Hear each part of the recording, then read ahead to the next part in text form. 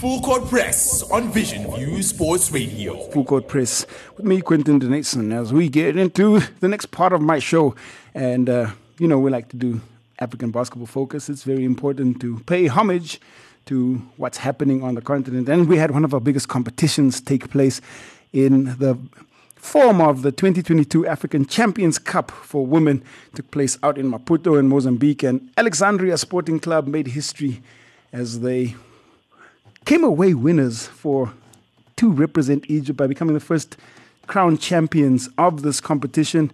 And to help me just unpack a little bit more, I thought I'd get in the expertise because we are two retired former captains, and she represented Kenya. Silale Shani joins me on the line. Thank you so much, Silale, for coming on the show, and welcome.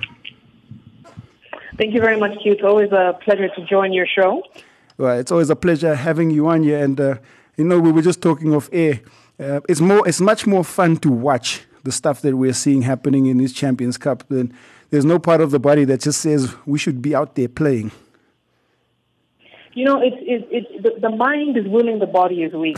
I see how these guys are running down the floor, and I'm like, you know what? If I do that, I'm going to recover for another week and a half after one game. So, we can just do a brief look back, and it's a significant win for Alexandria Sporting Club because, generally it's been the Lusophone countries that dominate, whether it's in the form of Angola or Mozambique. But it was a surprising result, especially because of, there were no undefeated teams in this Champions Cup, which is also interesting. Yes, please understand that was a massive, massive upset for Sporting Alexandria to have beaten Inter Club in the semifinals. This is a 5-time African championship team. These are veteran players. Sporting Alexandria are, a younger team. You would look at them and they're not incredibly tall, they're not incredibly athletic, they're not incredibly fast, but they are incredibly efficient and they play so well together. Looking at a player like Hagar Ammer, who went on to be the MVP. She was averaging 15 points, 8 rebounds in 6 games, and was really the backbone of the team. She's probably one of the oldest players on the team at 29 years old. She's the captain, but she really knew how to keep the game together. And one thing I've always been impressed with Sporting Alexandria is that they never cave under pressure. It doesn't matter if the entire gym is against them. They remain focused. They do what they have to do. Even if they're down, they stick to doing what they have to do. They don't concede a lot of turnovers. I am just so impressed with how they played, not just in this the Champions Cup finals, but throughout the tournament and even as far back as the Zone 5 competition that was in Tanzania. They have remained consistent, and I'm just really, really impressed. Well, it's not doom and gloom because the 3 teams, for Interclub, I just spoke about them being 5-time champions. They did go down to Ferroviario de Maputo. That's always going to be a big game. That's a rematch of the 2019 final. And I always say the hardest games to play is that 3rd, 4th place game because, after the loss in the semifinal, trying to get the motivation to come out and play with energy is just so tough. True. Very true.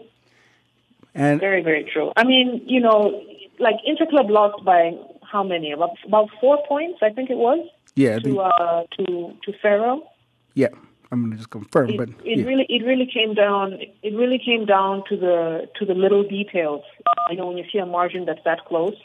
For Ferroviario, first of all they're on home court. They out-rebounded Interclub just by a little bit. They had just a few, fewer turnovers. And I think the wind was really knocked out of the sails with Interclub after their loss to Egypt. You know how it is, Q. Playing a team that you can and should have beaten, then now playing the next day, it's really tough to bounce back. You're also considering the fact that it's towards the tail end of the very end of the tournament, where your body is tired. I think Interclub has more older players than Ferro and a lot of the other teams in the tournament as well.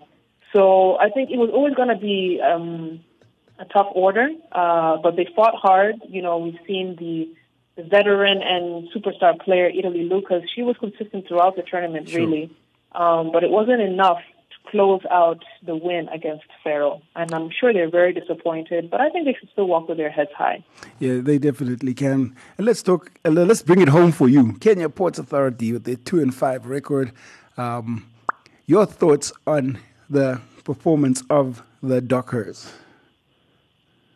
First of all, I do have to commend Kenya Ports Authority. That's another household name in African sports, really. Their consistent attendance at these high-level international basketball tournaments is really a testament to the program and to their coach, Ojuku, and how he's really been able to find a formula that works.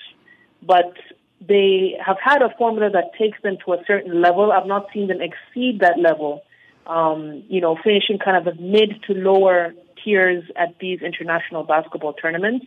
And they did improve in in recruiting Nigerian players, Ifunanya Okoro, who led in scoring, averaging 22 points. And then they also had another Nigerian recruit in Teresa Dangosu. They tend to recruit from Nigeria and Congo. And they also had another international player in Brenda Wasuda, who came in from the States. I think what will really take them over the edge is now recruiting higher profile international players and maybe making some more adjustments. And this is more of a general Kenya problem than it is a KPA problem. We're not heavy on scoring. We do very well on defense, and we're very good in terms of running the floor and making sure that endurance level is high. But in terms of the offensive element and having high-scoring games at the international level, we've really struggled. And I think that is really the key to get KPA out of this kind of mid to lower level tier rut. If you look at their player Okoro, six foot guard, that already should send very big signals that this is going to be an elite player. If you had 3 players like her, max, on KPA, I think they would have finished in the medal bracket. So I don't think KPA is too far off the mark in terms of success and in terms of improvement, but there are a few things that they need to tweak in order to get there. Well, this is why they pay you the big bucks out there in Kenya. Your insights are amazing. And Silali, I'm going to let you go. I know you've got an appointment coming up, so thank you very much for coming on the show and sharing. I could honestly pick your brain the entire hour because it's just so much fun. Oh, thank you, Q. And, we will catch up soon. You must have a blessed and safe Christmas if you do celebrate, and we'll see each other in the new year, hopefully. All right, Q. Sounds good. Happy holidays. Yes, that was Silali Shani joining me on the line from the Kenyan capital. Full Court Press on Vision View Sports Radio.